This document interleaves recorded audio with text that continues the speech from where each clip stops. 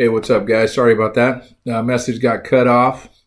Um, Guess the enemy didn't want that to get out. But again, number one weapons of the enemy are guilt, shame, fear, doubt, right?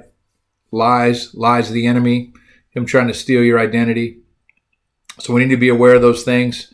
And we need to be more aware of the reality of what Christ did for us and who we are in Christ, that you're sons and daughters of the Most High King, that we never become complacent or too familiar with that reality, right? But we're always super thankful, super grateful for who we are, super grateful for the way Christ views us, the reality that we're royalty in the kingdom of God, and all the benefits that come with that. May we never become too familiar with those things in a complacency way.